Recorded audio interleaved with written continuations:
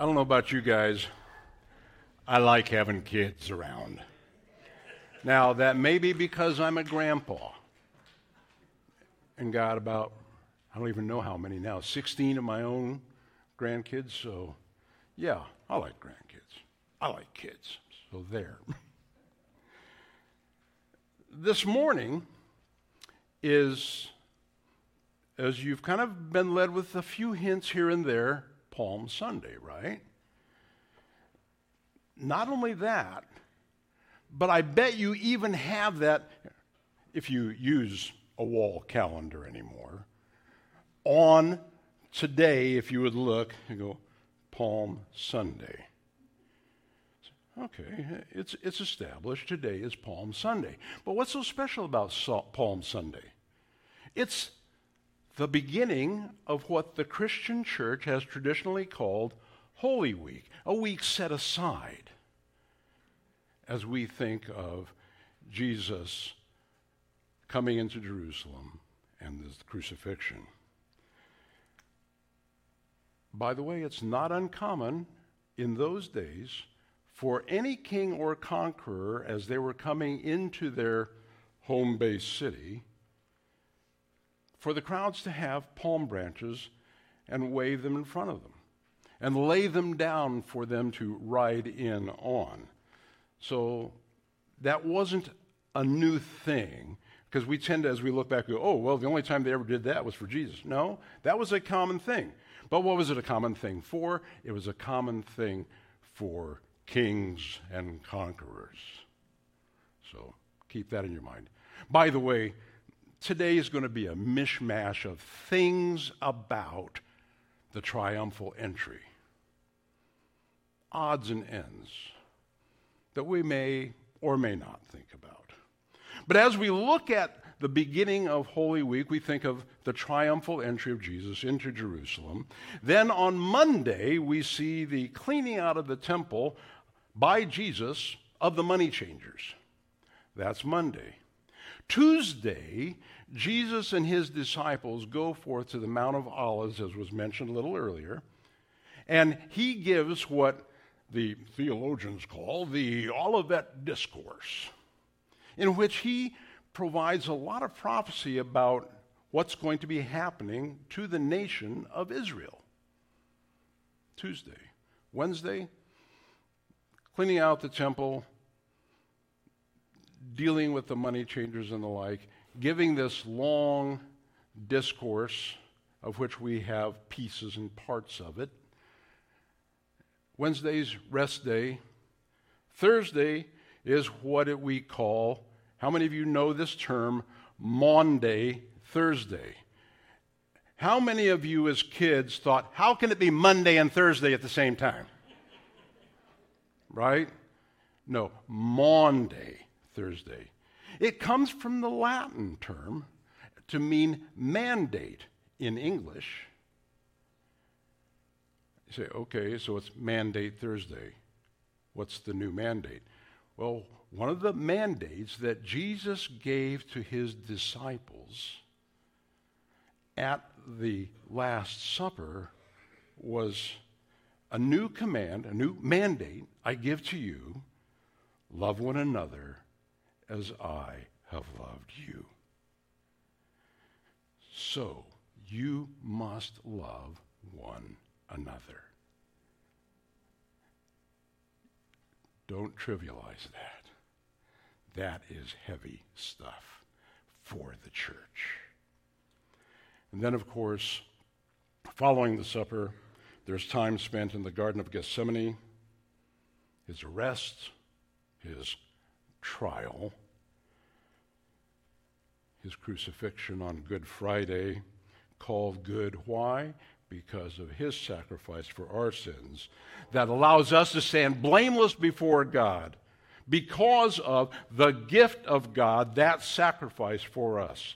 In Ephesians 2:8 it says, for it is by grace you have been saved through faith, not of yourselves.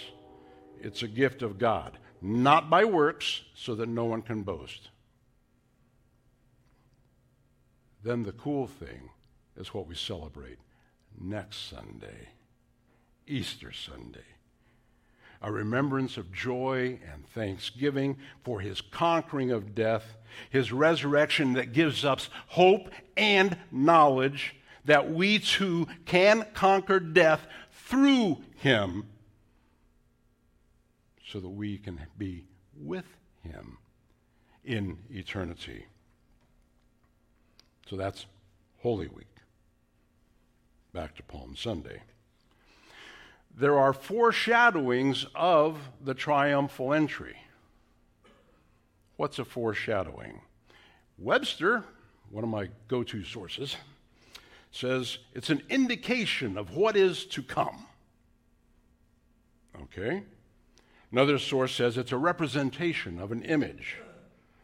Another one says it's a literary device used by an author to give hints of what's going to come later on in the story. It is an act of providing vague advanced notions or indications, a representation beforehand. That's a foreshadowing. When we look at the scriptures, a foreshadowing can be a prophesying hint, a foretelling of what is to come. Now, we don't often think of the triumphal entry as being foretold in the Old Testament, what those of Jesus' day would simply call the scriptures. But we do get some foreshadowing, some hints of what might be to come as we look into those events. The first one, and probably the most in-your-face one, is Abraham and his son, not Ishmael, but Isaac. Thank you. By the way, some of you are newer and don't know. I do expect responses from y'all. It's okay. And even if you shout it out, I know the kids aren't here. I can trust them. But y'all need to speak up too, okay? So we have Abraham, which we think of a father sacrificing his son. Oh, who else did that? Yes, it's a foreshadowing, isn't it? After these things, God tested Abraham and said to him, Abram, and he said, here I am. He said, take your son, your only son Isaac, whom you love, and go to the land of Moriah, and offer him there as a burnt offering on one of the mountains which I shall tell you. So Abraham rose early in the morning, saddled his donkey, and took 2 of his young men with him and his son Isaac. And he cut the wood for the burnt offering and arose and went to the place of which God had told him. And on the 3rd day, Abraham lifted up his eyes and saw the place from afar, then said to his young men, stay here with the donkey. I and the boy will go over there and worship and come again to you. And you notice something funny there? I and the boy are coming back. I'm going to sacrifice him. I and the boy are coming back to you. Interesting. Took the he laid the wood of the burnt offering and laid it on Isaac his son, and he took in his hand the fire and the knife, so they both went off together. And Isaac said to his father Abraham, my father, and he said, here I am, my son. Behold the fire and the wood, but where's the lamb for the burnt offering? Here's the foreshadowing. And Abraham said, God will provide for himself the lamb. And I don't know how much Abraham realized how prophesying an effect that was. But here he talks about the lamb. God will provide. And from there we hear what we sing about often, Jehovah Jireh. God will provide. A foreshadowing. Then we get one that's not really obvious. It's Jacob when he's blessing his sons at the end of his life. And he gets to Judah. And he said, you're a lion's cub, Judah. You return from the prey, my son. Like a lion he crouches down. Like a lioness who dares rouse him. Anybody ever hear of the Lion of Judah? Mm-hmm. The scepter will not depart from Judah, nor the rider's staff from between his feet, until to whom it belongs shall come, and the obedience of the nation shall be his. He will tether his donkey to a vine, his colt to the choicest branch. He will wash his garments in wine, a symbol for blood, the robes in the blood of grapes. His eyes will be darker than wine, his teeth whiter than milk. You say, that's kind of an odd reference. No, teeth whiter than milk symbolizes for those in those days purity. So we talk about one, and that prophecy goes beyond where we are now. That Lion of Judah is going to reign over everything, and it's going to be obvious to everybody, and they will all bow down to that king. He will have his scepter of rule. That's who Jesus is. One more foreshadowing. Anybody ever think of Solomon as being a foreshadowing? David's old, as we read in 1 Kings, and he's not doing real well. Adonijah, one of his sons, decides, I'm going to be king. He gets Joab, the current military commander. He gets the priest, and they go off, and Adonijah says, y'all can put a crown on my head. Somebody gets wind of what's going on. Lady by the name of Bathsheba. We tend to think of her as Bathsheba. Whose mom is she? Solomon's. Who's been the promised one by God to David that's going to be reigning as his successor in the kingdom? Solomon. Solomon's the guy. Who's trying to take over? Adonijah. Bathsheba comes in to David and says, did you know about this? Of course he didn't. Otherwise something would have happened. And when she tells him what's going on with Adonijah, he calls in 3 guys. Nathan, Zadok, and Benaiah. Nathan's a godly prophet. Zadok is a godly priest. And Benaiah is one of his godly advisors. So David gives Air Force One to Solomon. Well, it was a mule, but it was his mule. It was the royal mule. Okay, so he gives it to Solomon. Guess what path Solomon enters the city of Jerusalem in? It's going to come up again when Jesus comes through. And we see the king riding, not a donkey, but a mule, but we see that trail being set as the people celebrate with joy the new, the right, the correct king of Israel. He shows that those who are with Adonijah are fakes. They're not the real rulers. Yeah, when Jesus comes through in the triumphal entry, he is saying, I'm the king. I'm the real king. The others who think they're in charge, they're fakes. They might do stuff for a while, but there is an ultimate. There is that pinnacle. So we see a foreshadowing. But of course, what does Jesus say? Greater than Solomon is here. Because we see that Solomon failed miserably. He starts out very well, but then he starts trusting in idols, and he has idols put up all over the place. Jesus never left the road and ended up at his death committing his spirit to the Father, putting it in the Father's hands. Solomon sinfully takes other women, foreign women, which was commanded against, if we start looking into our Old Testament law, brings them into the court. He gets polluted by those wives. And then there's Jesus, who cleansed and sanctified his bride by the death on the cross, his bride, the church. so that he might present the church to himself in splendor, without spot or wrinkle or any such thing, that she might be holy and without blemish. Yes, we are the church, and we are made holy without blemish by his death on the cross. Solomon built a temple, and that's where everybody's supposed to worship, but Jesus brings a new temple in. What does he say to the woman at the well?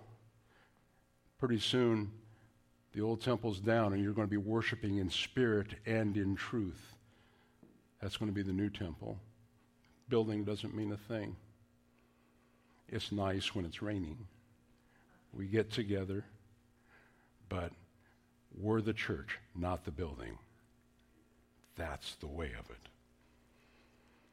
Solomon died. Of course, David the king dies. All the kings thereafter. But Jesus died and rose, conquering death.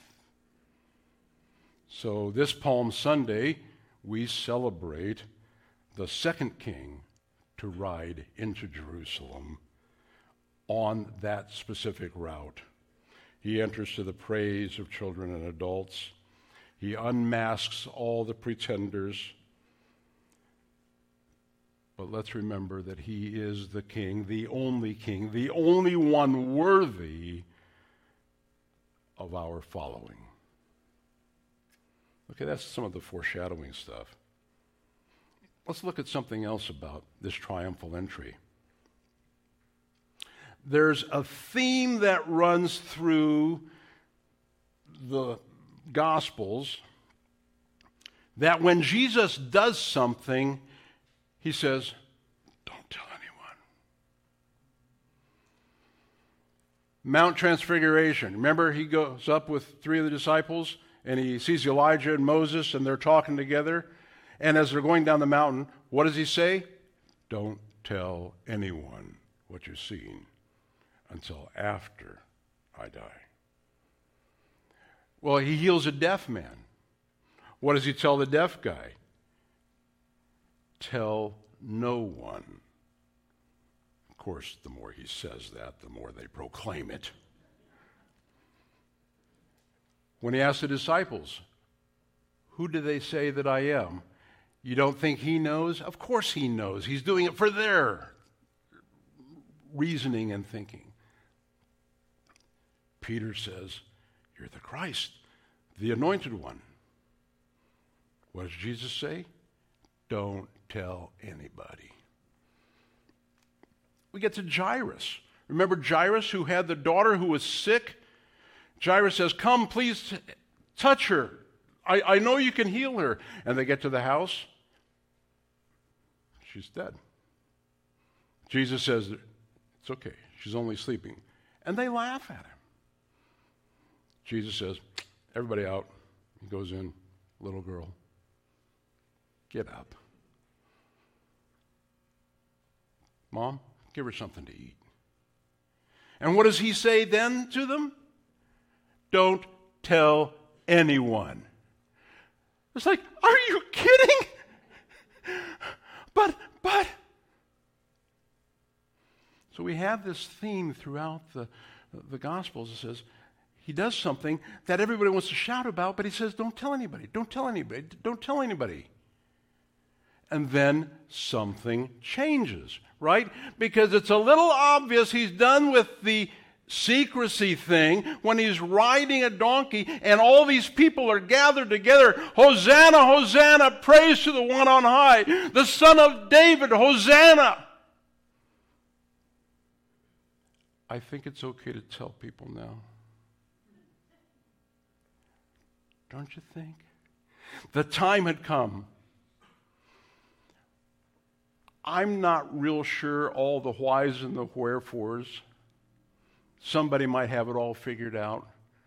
But what I do know is this, that at the time of the triumphal entry, it was the right time for him to be declared that he is the King of Kings and Lord of Lords.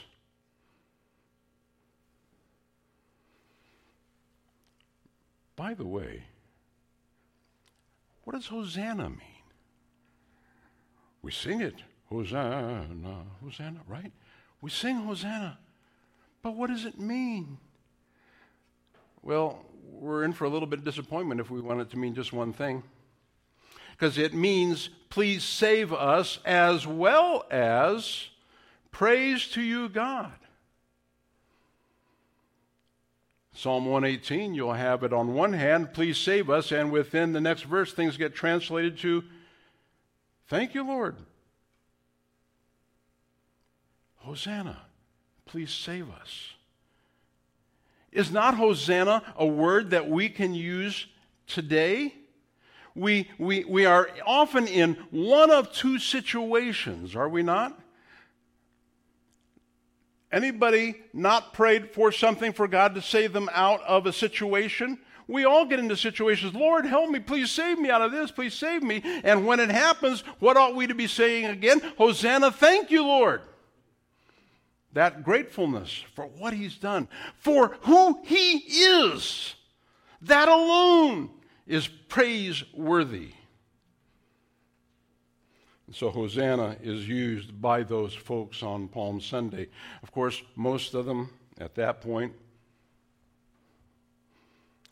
they were thinking, get the Romans out of here. Thank you for saving us as a nation. We've seen you do wonderful things. We know you have powers. It's been made pretty evident. Yeah, they told somebody, even though you told them not to. We know that you're the one who has the power, and then he doesn't even do anything for himself and ends up on the cross.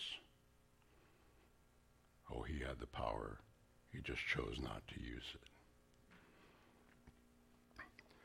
Hosanna to the Son of David. Blessed is he who comes in the name of the Lord. Hosanna in the highest. Yeah. Praise.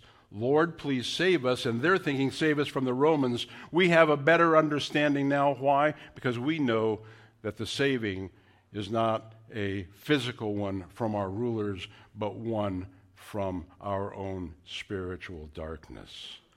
And when he does that and he saves us, do we not need to say, Hosanna again? Because we are grateful to the one who has the power to save. Hosanna.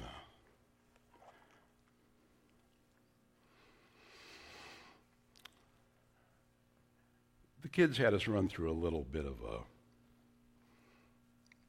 thing with these palm branches, didn't they?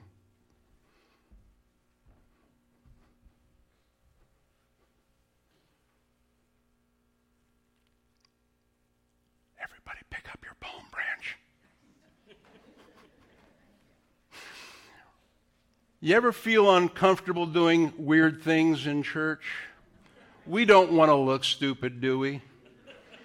No, I don't like feeling uncomfortable, but sometimes the crazy guy up front asks us to, and so we comply begrudgingly. The kids got us going a little bit.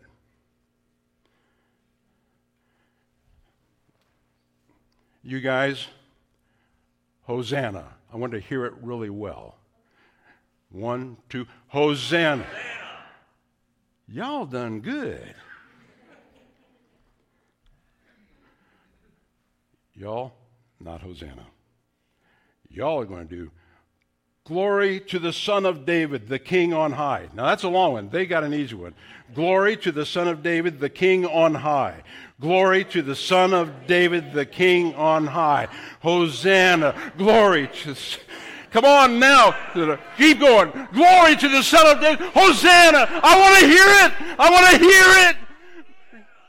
And you know what? It wasn't that quiet there.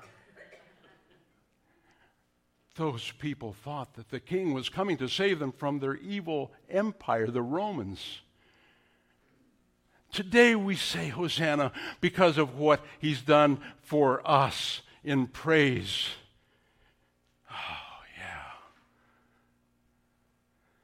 Hosanna. Lord, save me. Lord, thank you. Lord, save me. Isn't that where we are all the time? Lord, save me. Lord, thank you. Lord, save me. Thank you. Glory to the one deserving of our praise. That's who we're talking about. It is his triumphal entry into Jerusalem that we celebrate as we think of this Holy Week. Stand, sing with me. Come on, stand, it's okay. I know these palm branches kind of got you down, but Hosanna, Hosanna, Hosanna in the highest. Hosanna, Hosanna, Hosanna in the highest. Lord, we lift up your name with hearts full of praise. Be exalted, O Lord my God. Hosanna in the highest. Glory, glory, glory to the King of kings. Glory, glory, glory to the King of kings. Lord, we lift up your name with hearts full of praise. Be exalted, O Lord my God. Hosanna in the highest. Our Father, we thank you for who you are. Father, we thank you for saving us. Father, we thank you for the knowing at this point that our Lord has conquered death, that he is the one worthy of worship. And so we say now, Hosanna, amen. Amen. You are dismissed.